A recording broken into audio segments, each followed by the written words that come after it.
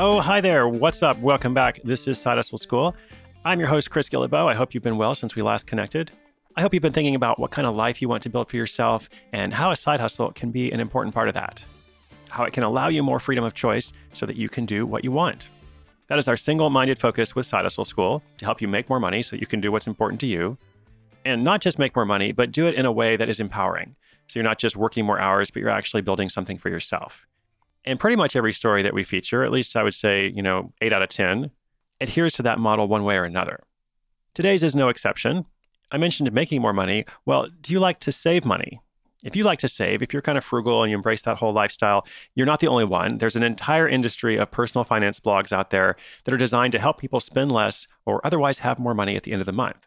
Some of these blogs are very successful, while a lot of them aren't. And I think what helps the successful ones stand out is, first of all, consistency, because so many people give up along the way.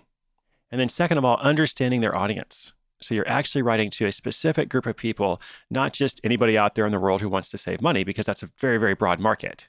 But if you can figure out who it is you're actually hoping to serve, and you truly understand the needs of those people, you speak their language, they can relate to you, that, along with consistency, I think is the ticket to success in the personal finance blog world. So today's feature is about a mom from Sacramento, California, who starts a blog during the recession a few years ago.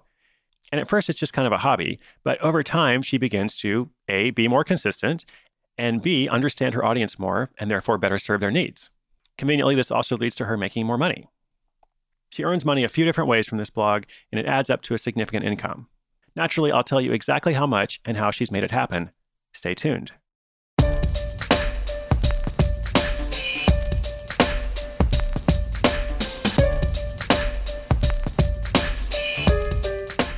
Today's story comes from Pam Farley in Sacramento, California. Pam was a corporate marketing writer for 17 years, but now she runs a few different side hustles. Her main one, Brown Thumb Mama, is a blog featuring healthy living and money-saving tips. Pam started this blog in 2009 during the recession, when everyone was pinching pennies. Her husband is self-employed and wasn't paying himself back then, so her coworkers were always asking how she supported her family on her salary alone. Pam figured that if they wanted this information, others could benefit from it too. And that's why she first started the blog. It featured gardening advice, those money-saving tips, and restaurant copycat recipes, all to help other busy moms learn how to make things instead of buying them. For the first few years, Pam treated the blog as a hobby. She didn't research best practices or engage sponsors or advertisers. She just enjoyed doing it, and she learned as she went along. But in the past 2 years, she's devoted more time to improving her craft and increasing the income. So what's helped? Well, first, she focuses on what to write about and what to avoid. Whenever she's considering a topic, Pam makes sure that it fits the needs of her target reader and that it meshes with the theme of the site.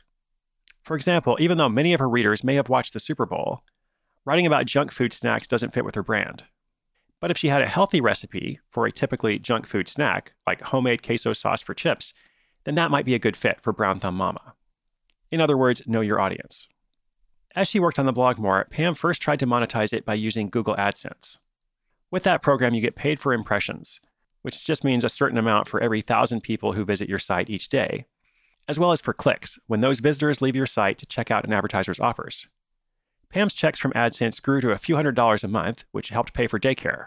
Not a bad start, but last year, Pam was introduced to a service called Mediavine through a bloggers mastermind group she had joined.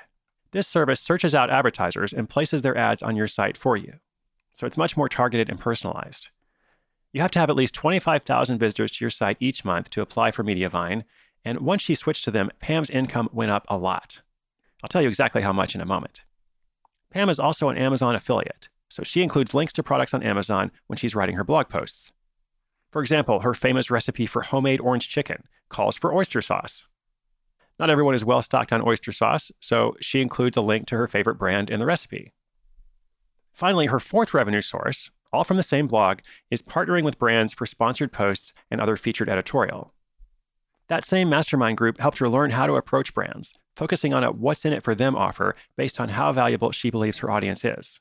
On average, she charges $400 a post. So what does that add up to? Well, Pam now makes at least $3,000 a month from the blog, minus about $100 in expenses. And in case you missed that, $3,000 a month in revenue with only $100 a month in expenses, that's a pretty great scenario. And it kind of illustrates how if you can get this model to work, there's a lot of potential. 40% of that income is from Mediavine ad revenue, and the rest comes from all the other sources. She expects her income to increase as she gains more readers, and as she better serves those readers by continuing to be consistent and by understanding their needs.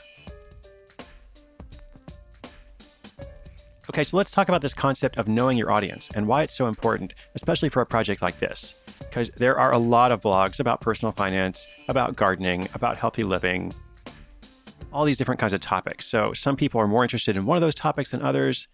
Some reader demographics may be different. The aspirational needs of the readers may be different.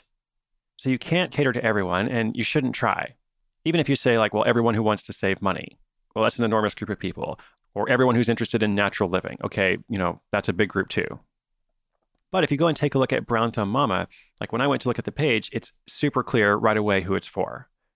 The tagline is natural living, healthy eating, and attempted gardening. So you have these clear values, along with a little bit of humor and humility, attempted gardening. And then the mission statement is, if you're a busy person who wants to be healthy, live naturally, and save money, you're in the right place. See, the people who fit that criteria, if they read that, they recognize themselves like right away. They're like, oh, great, that's me. And of course, the name of the blog is Brown Thumb Mama. So right from the name itself, it's setting a context that this is a family-oriented blog.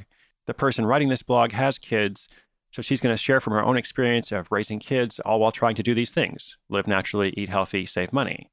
Whereas if you look at other successful personal finance sites, I sometimes mention a couple of friends of mine, JD Roth with Get Rich Slowly, and Pete from Mr. Money Mustache.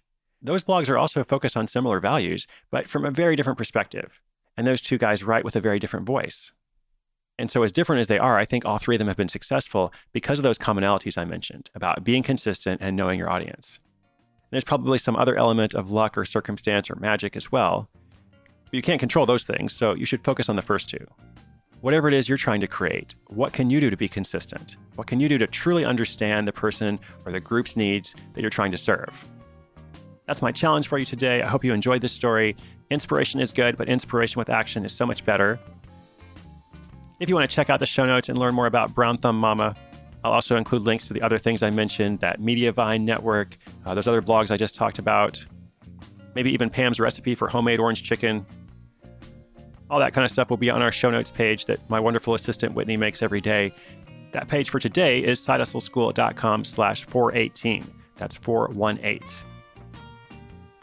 Until we meet again, I hope you are well. I will be back tomorrow with another story. I'm Chris Guillebeau for Side Hustle School.